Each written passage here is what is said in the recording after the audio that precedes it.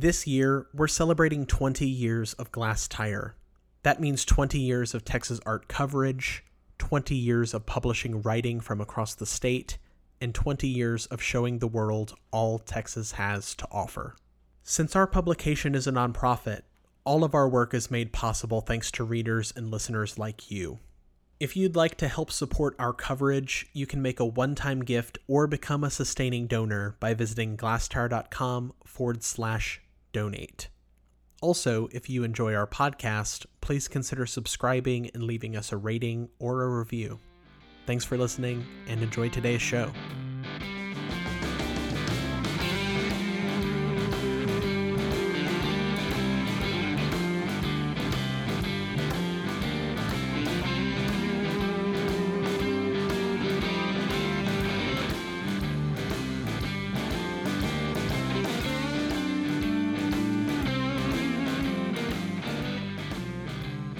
Hello and welcome to Art Dirt. This is a podcast where we at Glass Tire talk about topical art topics. I'm Brandon Zeck.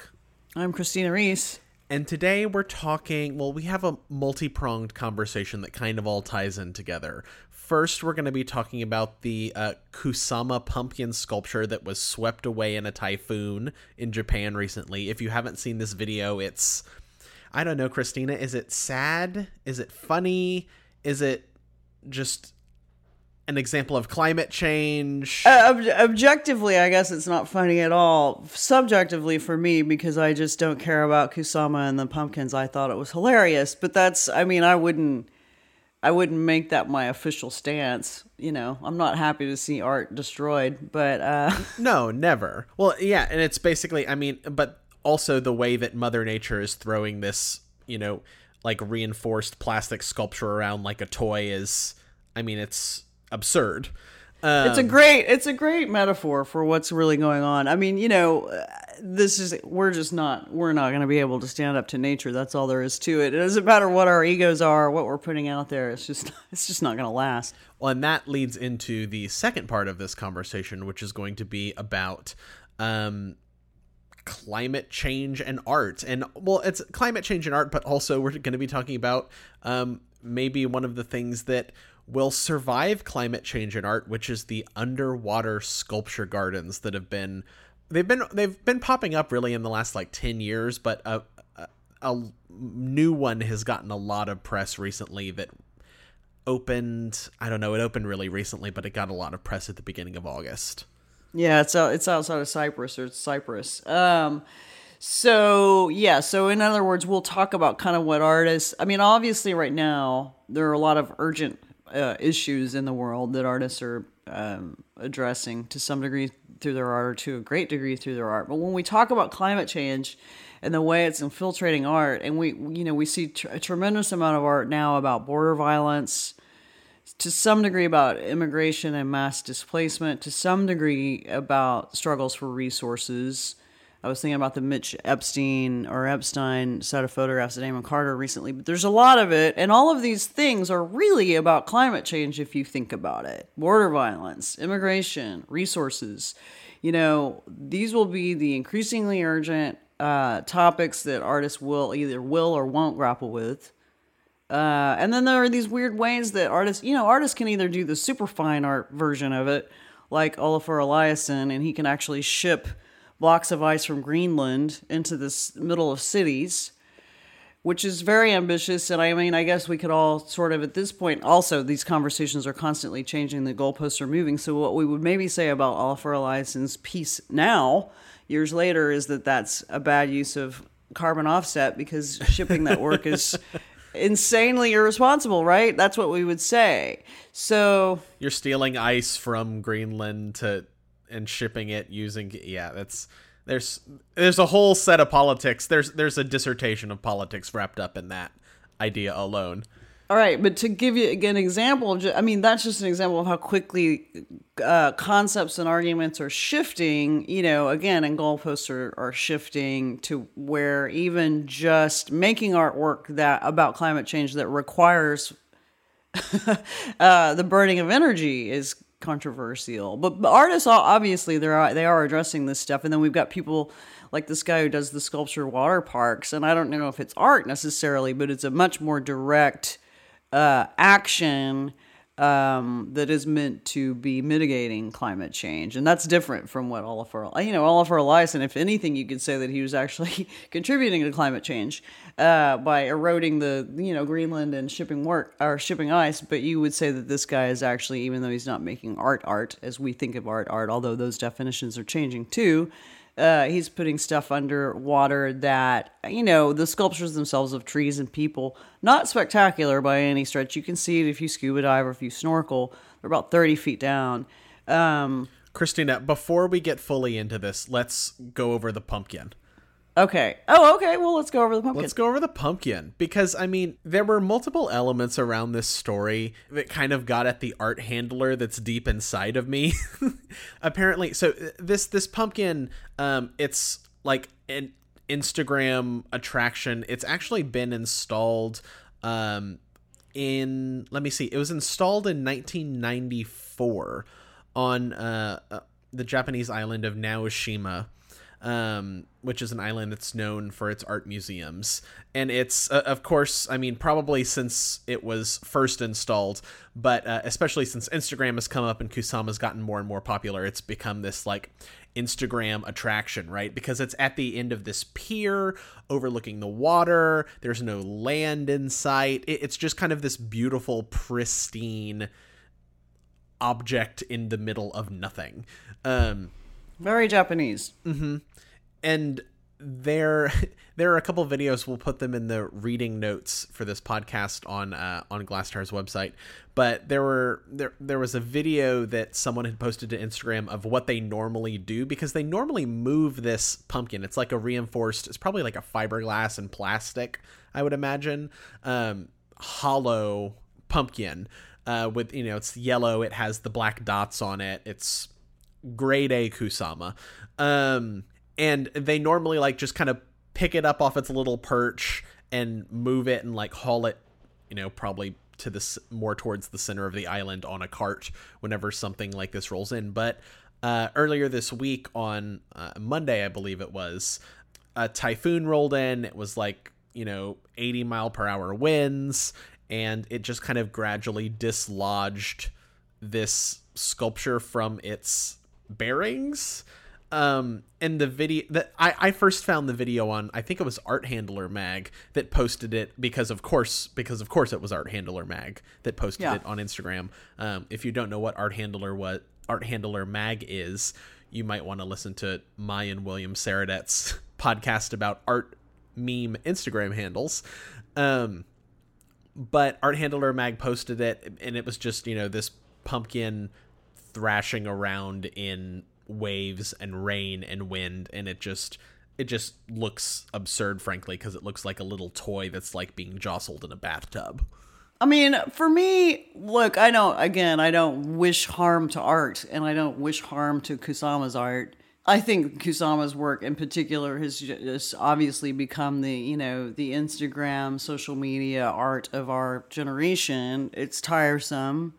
It just feels like people don't dig very deep, but of course it's just entertainment. So here's an artwork that has just become kind of really superficial entertainment. It's fine. I just sound like the old man screaming at the kids to get off the lawn, but it's like, I do think there's something sort of righteous in when nature corrects our foibles in this way. And I do feel sorry for the art handlers who actually were quoted in Japan as saying they just did not have time to get out there to rescue that pumpkin. Yeah. I feel for them in that respect. I don't want the art handlers to suffer. Well, I think kind of, Christina, also just the paradox of this whole situation is the reason it got press is because it's Kusama's pumpkin, right? If this was a sculpture of a hermit crab that was just sitting on the end of a dock that was washed away, no one would be like, oh no, the sculpture of the it's just it got press, except the artist that made the hermit crab, of course, would be very upset.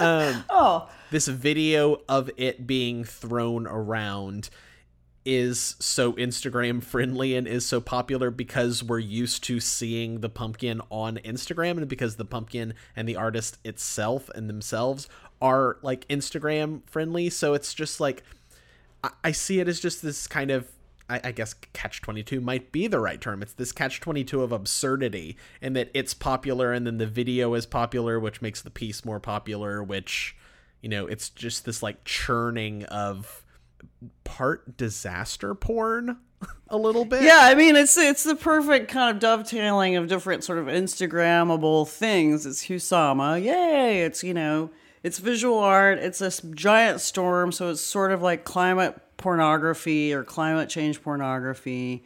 It's short enough to where it kind of doesn't, you know, challenge your ADHD too much. It's all the perfect stuff for Instagram, which actually, again, is just one of these crazy things where it's like you are not there in the typhoon in the moment. You have no idea how this actually feels. You're just safely sitting on your couch watching a typhoon destroy a Kusama. We're so just blasé about this shit, I gotta say. And listen, almost all of our art centers are in coastal regions. You know, it's not just this Kusama in Japan. And we're looking at climate change, and all of the news now, it's like it's really shifting very quickly to climate change because there are, 90, 100 fires burning in the Pacific Northwest right now. Greece is on fire. You know, we're in so much trouble, and they've recalculated everything, and they've realized that the acceleration of climate change has happened much more quickly than we thought. So Houston, I was looking into, when we were doing this, I was looking into Houston flood mitigation plans, you know, at the MFAH and the Manil. But we can talk about the water park again.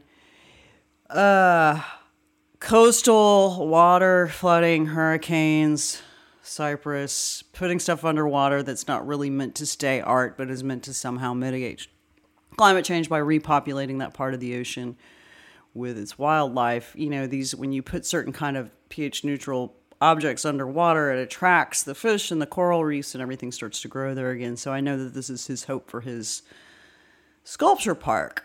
Yeah, the artist, Christina, that you're talking about, Jason DeCaries Taylor, he's done a number of these underwater sculpture parks. Like you said earlier, they're like pH neutral concrete. He apparently installs them down current or downstream from like coral reefs. So the idea is that these pH neutral objects that are, you know, made for longevity will become the host for underwater life and coral reefs, and kind of help revitalize, I suppose, some of these underwater environments. And, you know, you and I were talking before we started recording.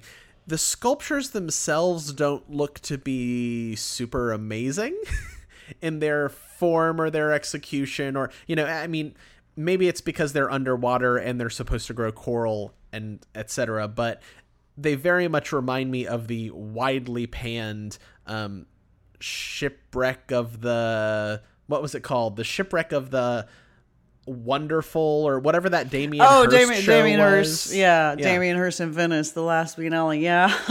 It was, for those of you who may not know, Damien Hirst, and I think it was like 2017, did a show in Venice that was this collection of fake shipwrecked treasures that had been discovered. It was everything from, you know, a sculpture of Mickey Mouse to like Medusa's head, and some of them were cast in bronze with like fake painted coral on them.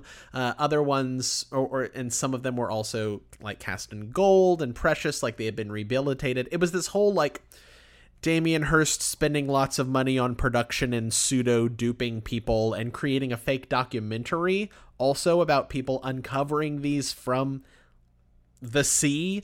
But this whole movement, or this whole kind of underwater sculpture park idea, just very much reminds me of those, and that it's like kind of more simple forms.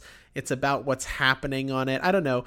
Granted, of course, if I were scuba diving and underwater looking at these sculptures, it probably is kind of a magical experience. I don't know, man. Have you been scuba diving? I actually haven't ever been scuba diving, so I might be projecting. but I feel like it would kind of be cool. I don't know. Maybe that's an unpopular opinion, but I don't know. I feel like here's the deal. It's the same. It's the age old argument. I mean, art really cannot compete with nature. It just can't. It just can't. It tries all the time, and we all aspire to it. That's one of the reasons we love it so much, but it just doesn't quite get there. If you've ever been scuba diving or snorkeling in a really spectacular kind of coral reef environment, I can tell you that this one, granted, I haven't been to this water park. I don't know how magical it would be, but I would imagine that compared to real scuba diving in a real ocean with real coral, which I have done, which is spectacular. It really feels like you've been dropped onto another planet. I mean, you just really get the sense that you don't belong there and that you're trespassing. But it is just insanely beautiful, and it's just, you just are filled with this wonder. It becomes this very, transcendental experience. You look at these pictures, The Guardian, we'll link it, we'll put it in the reading list, The Guardian piece. This artist himself was in charge of this article and puts as many good pictures in it as possible. Do you really think that the artwork looks like something that if you were swimming around it, you'd be like, this is amazing? Because I would say no. I think it looks, it's noble as an effort in terms of like trying to combat climate change and bringing people's attention to it. But I mean, it's, we've said this a million times in Art Dirt when we talk about different things. I don't know what it is, but it's not art. It's fine, but it's not art. I have a question for you, but first, a quick word from one of today's Art Dirt sponsors.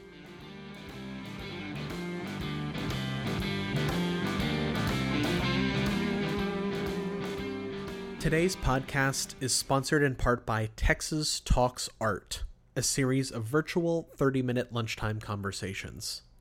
The talks feature curators from Texas's leading cultural institutions and the most exciting artists from across the Lone Star State.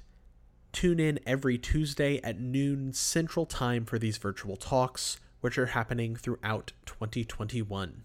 Register for upcoming artist talks and watch all of the past talks at texastalksart.org.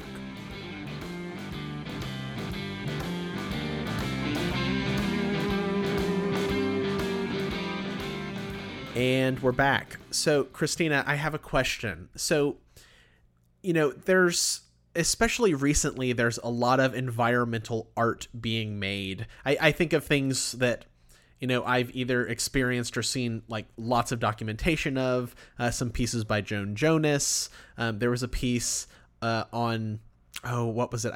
It was a seaweed, I believe, like a seaweed opera at the Galveston Artist Residency recently. There's Anne Sprinkle and Beth Stevenson's like eco-sexual movement.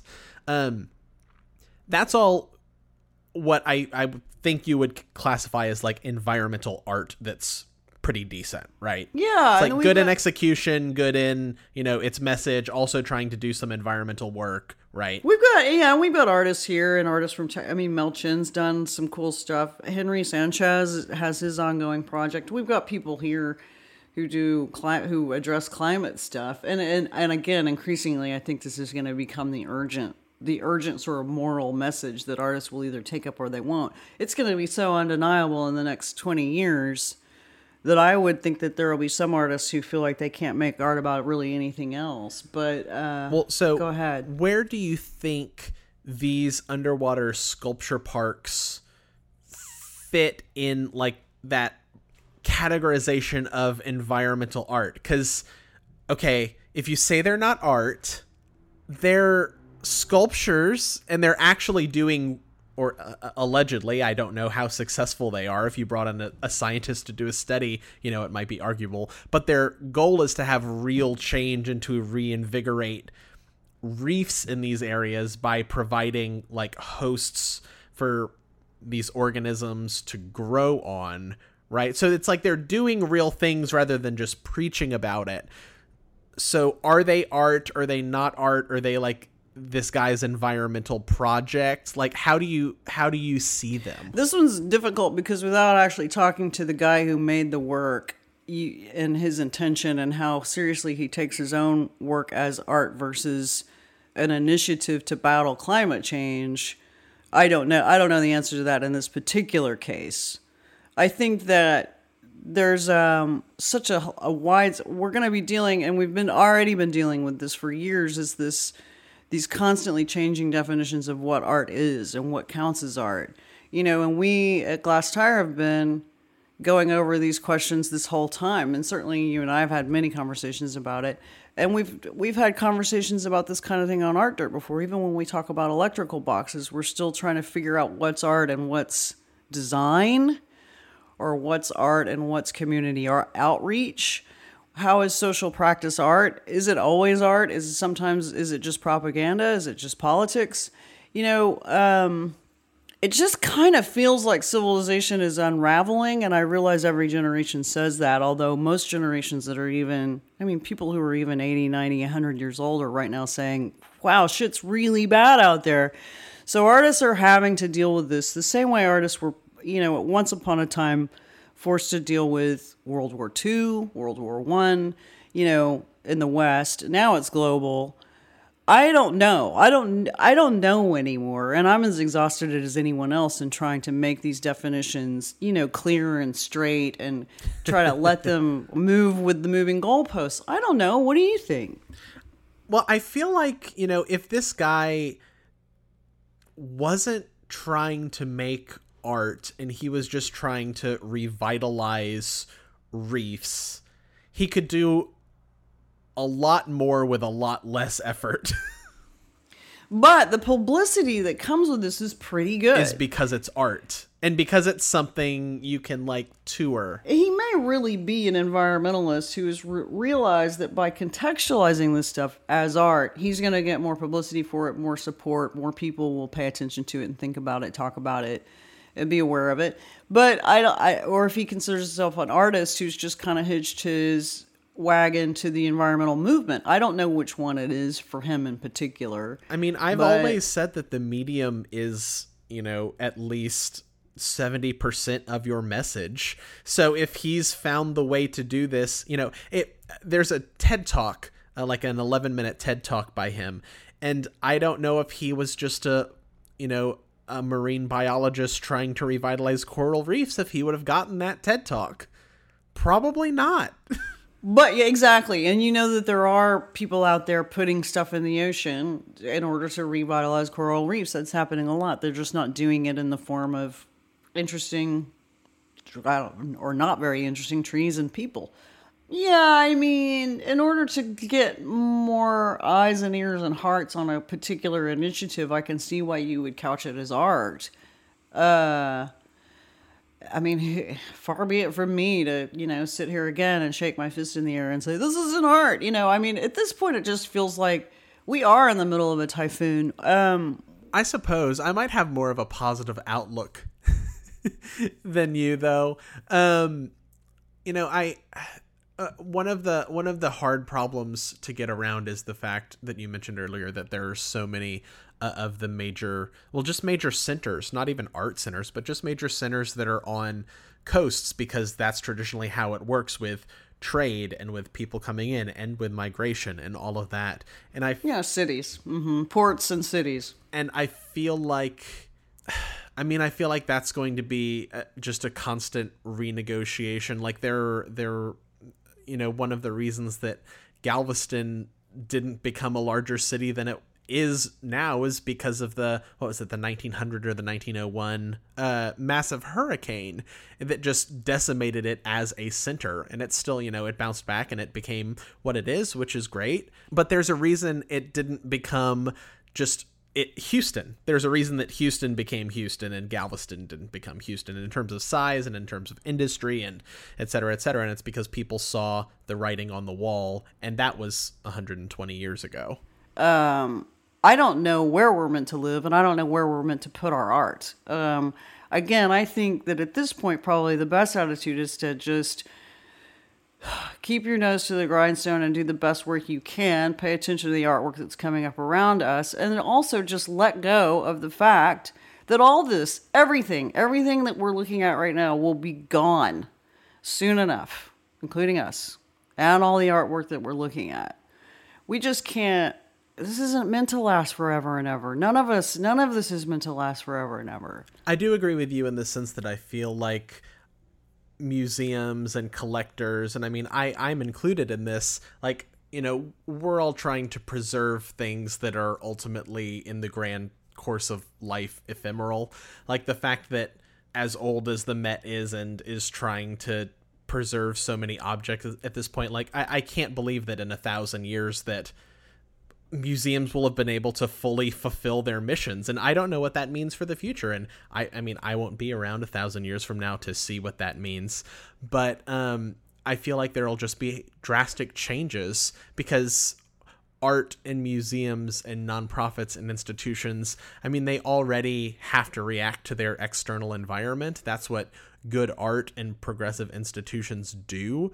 So I don't know if the most climate controlled vault could stop a Picasso's canvas from withering away in 1,000 years. And that just might be the reality of it, that everything is kind of for the moment. And what I mean by that is not just for like the right now, but for, Picasso was alive in the 1900s and it's for the 21st and 22nd century. And then after that, it's kind of, we're going to be looking at holy paintings on the wall because of just general age that happens. I've spent way too much of my life thinking of art as being so precious and the thing that needs to be most protected. And, the older we get, the more our values change. And I'm looking at human life in a different way. And we've all been through so much shit over the last 18 months anyway. But,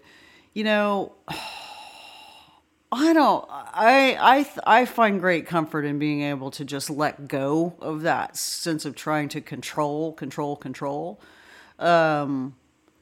Preserve. I wish somebody out there, if anyone's listening to this and they have any sense of this, I don't think I dreamed this, that the Metropolitan Museum of Art had been photographing its entire collection and sending these archives to some sort of bunker or underground location in Colorado, so that if Manhattan floods or if there's a nuclear war or whatever, there's super, super, super incredibly high resolution, images and scans or whatever of every object at the Metropolitan Museum of Art that is preserved somewhere in the mountains of Colorado. If anyone can speak to that, and I haven't been able to find reference to that again ever, and I've Googled it a million times. If anyone can find reference to that or any other museums that are doing similar things, I'd like to know about it. I mean, Brandon, it may just be that it's, space aliens who find this stuff 500 years from now. And they're like, wow, so there was something called the Metropolitan Museum of Art. They had some amazing things. I mean, or it lives on in that digital documentation. That's it. Yeah, we have high quality reproductions of Demoiselle d'Avignon. And that's what it is. That's what it is now. I would think that with the polarization of wealth, if it continues to go the way it's going, I would think that a lot of nonprofit institutions that exist today will stop existing. They'll just go away. They'll turn into community centers. And museums will be giant, privately owned, oligarch centers. It'll be back to the Gilded Age and the robber barons and all that. Museums will be named after the billionaires who own them, and that'll be that. I mean, I could be wrong. Everything could unravel in the other direction, and there could be no billionaires because they're all going to go to the guillotine. But I'm telling you, man, everything's in the balance right now. We are living in interesting times. Well, and with that, any final thoughts? I think this is the next big thing in art, and it already has started. And I think that until the world either burns out or starts getting better, I think that this is going to be a major theme that we see in big and small exhibitions at the local level, the national, the international level. Some of it's going to be art, some of it's going to be propaganda, some of it is simply going to be messaging that is addressing a very real moral urgency, and you can all decide for yourselves as you encounter it. Yeah, I agree with that. And thank you for listening. If you have any thoughts, let us know. Other than that, art's happening right now all across Texas and probably wherever you're located as well. So, and underwater, evidently. And underwater. Go scuba some art. Go scuba some art.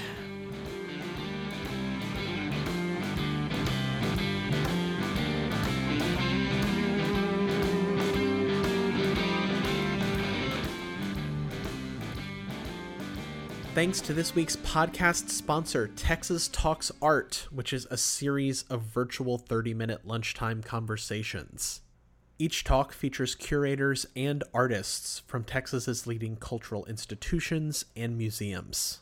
Tune in every Tuesday at noon Central Time for these virtual talks, and they're happening all throughout 2021. I've attended a number of these talks virtually, and they've been fantastic. Some of the recent artists included in the talks include Benjamin McVeigh, Janelle Esparza, Tammy Rubin, Philip Pyle II, and many more. You can register for upcoming talks and watch past talks at texastalksart.org.